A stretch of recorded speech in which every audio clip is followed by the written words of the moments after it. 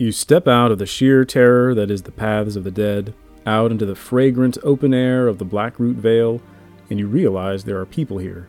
Byaru, who in their right minds would live on a lump of rock under the breathy gob of the haunted mountain? Well, the folk of Morlad, of course.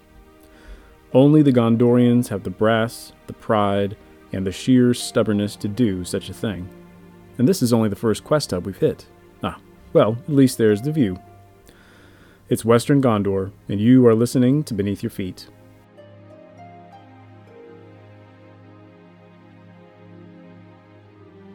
Gondor is a big nation. While it may only exist, as the song tells us, between the mountains and the sea, that's still a wide swath of tree-covered hills and shores, and it used to be bigger.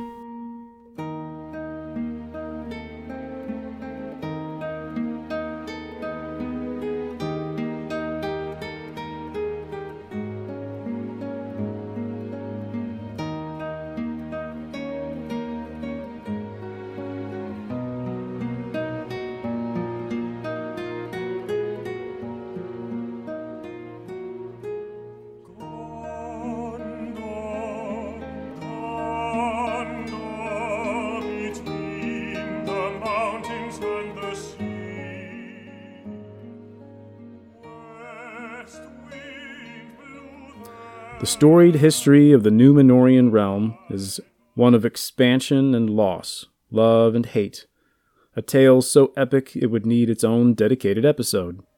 So, for now, just remember that Gondor used to run all the way from Annúminas and Fornost in the north to Umbar in the south, from the coasts of Enedwaith in the west, straight to the Sea of Rhun in the east.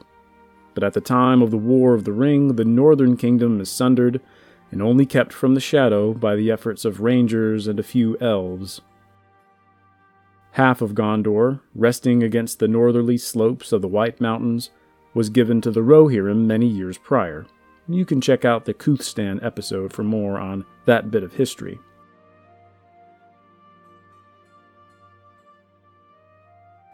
We can then return to that strand between the Great Sea, starting from the river Lefnwy, on eastwards to the Great River and the mouths of the Entwash.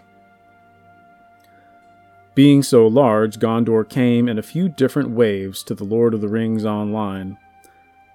From summer 2014 all the way to 2017, if we count the wastes. First, following the trail of Aragorn and his Grey Company, was Western Gondor.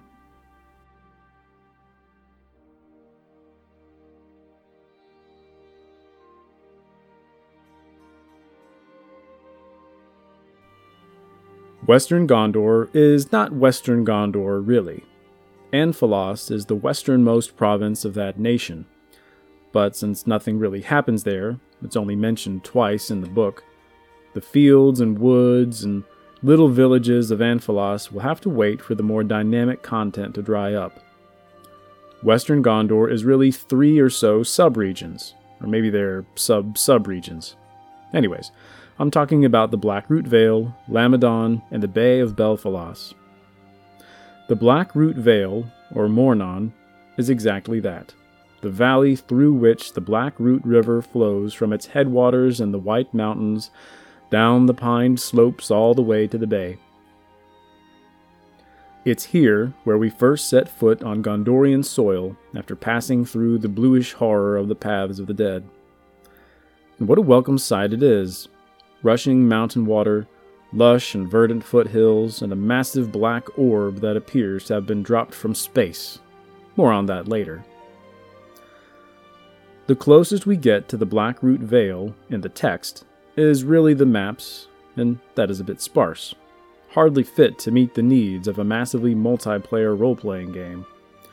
Like Rohan, and Dunland, and Dariador, and really every area before it, Blackroot Vale of Lotro needs a settlement that probably wasn't there in the mind of the professor. And that's okay. This town is appropriately named Morlad, Sindarin for Black Valley. It's a few short huts filled with weirded out and superstitious Gondorians. What more could we expect from small town folk wedged between a haunted mountain and a bloody great big ebony sphere. That sphere is, of course, the Stone of Eric. If you didn't know about it, you are treated to an instance, taking on the role of a would-be oathbreaker, where we witness Elendil's curse firsthand. It is one of the more memorable flashbacks of the whole game. And that unearthly 6-foot-wide globe, imported straight from Numenor, shapes the land around it. Of course this place is weird and creepy. The Stone of Eric is here. And by it came a literal army of the dead. By them came a remnant of deserters, now set to cause all kinds of fuss, even in the midst of a pirate invasion.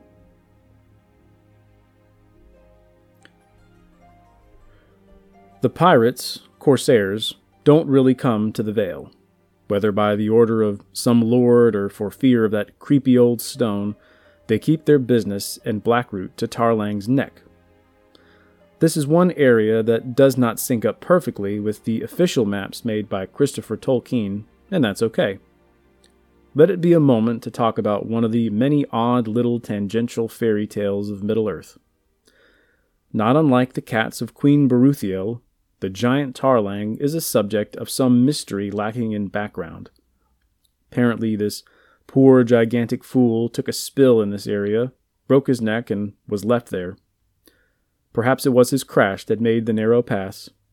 In any case, it's infested with corsairs now, and not a place for the faint of heart. The bloodthirsty buccaneers haven't yet made a real go at attacking Lamedon either.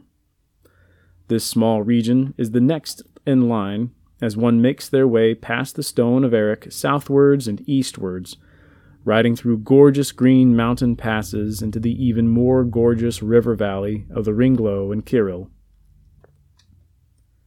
Here is a fairly wide and open place, spotted with a few small villages and punctuated by uplifting pink trees, and of course the town of Calimbel. If Morlad was a small village, worthy only of a stablemaster, Calimbel is a proper little city, the first of its kind we see in the game. It's a lovely place, rather untouched by the current troubles, and so not much happens here. It's not until we reach the Bay of Belfalas that we see what the real trouble is. That bay is home to Dol Amroth, the major hub of western Gondor, and it is plumb infested with corsairs. There are also the beacons, the ruins of Ethelond, and some curious caves. The star of the show, however, is the conflict between the Gondorians and their hated corsair enemies. By both the lies of Sauron and the promise of their lineage, the corsairs believe they are destined to retake Gondor. Many of these men have Gondorian blood running through their veins. In fact, when we reach the other parts of Gondor, we are forced to intervene to make sure no usurpers are available who may or may not have legitimate claims to the throne. And that's one of the key themes of Tolkien's work, that of lineage. Those who are set on one side are largely so because of the choices, failings, and successes of their forebears. Many a storyline in Lotro has been built upon the famous line by Master Samwise, who wondered if a fallen Southron was truly evil in his heart. We get some of the same here in Western Gondor when we meet Jajax, but ultimately the Corsairs are a people sworn to Sauron the Great, under the pretense of reclaiming what is or was rightly theirs. And we see this fight play out in real time across the winding hills and bare islands and rocky outcroppings of Belfalas.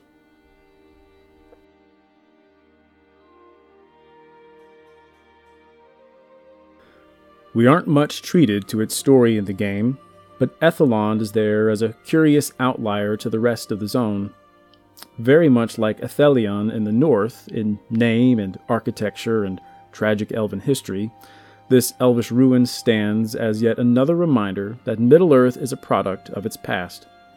Elves were here, building ships to send its people to the west of west by the straight road. From here it was that Amroth, in tandem with his love Nimrodel, was lost. And it is also a nexus point between the men of the West and those high elves with whom they were allied so long ago, for Dol Amroth nearby bears the name of that famous elven king. What's more is that the folk of Dol Amroth, royal lineage of the prince and his family, carries some elvish strain in their makeup, most notably remarked upon by Legolas. Once more it is made plain that this drop of elvish blood, carrying with it the light of Valinor, and so ultimately a touch of Eru Iluvatar, is perhaps what makes these folk of Gondor worthy of their good deeds in white cities.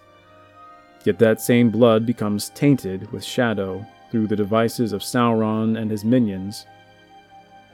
While it may seem to some that Middle-earth is a land of stark contrast, good and evil, black and white, most everyone we meet upon our travel lies in that murky gray area somewhere between.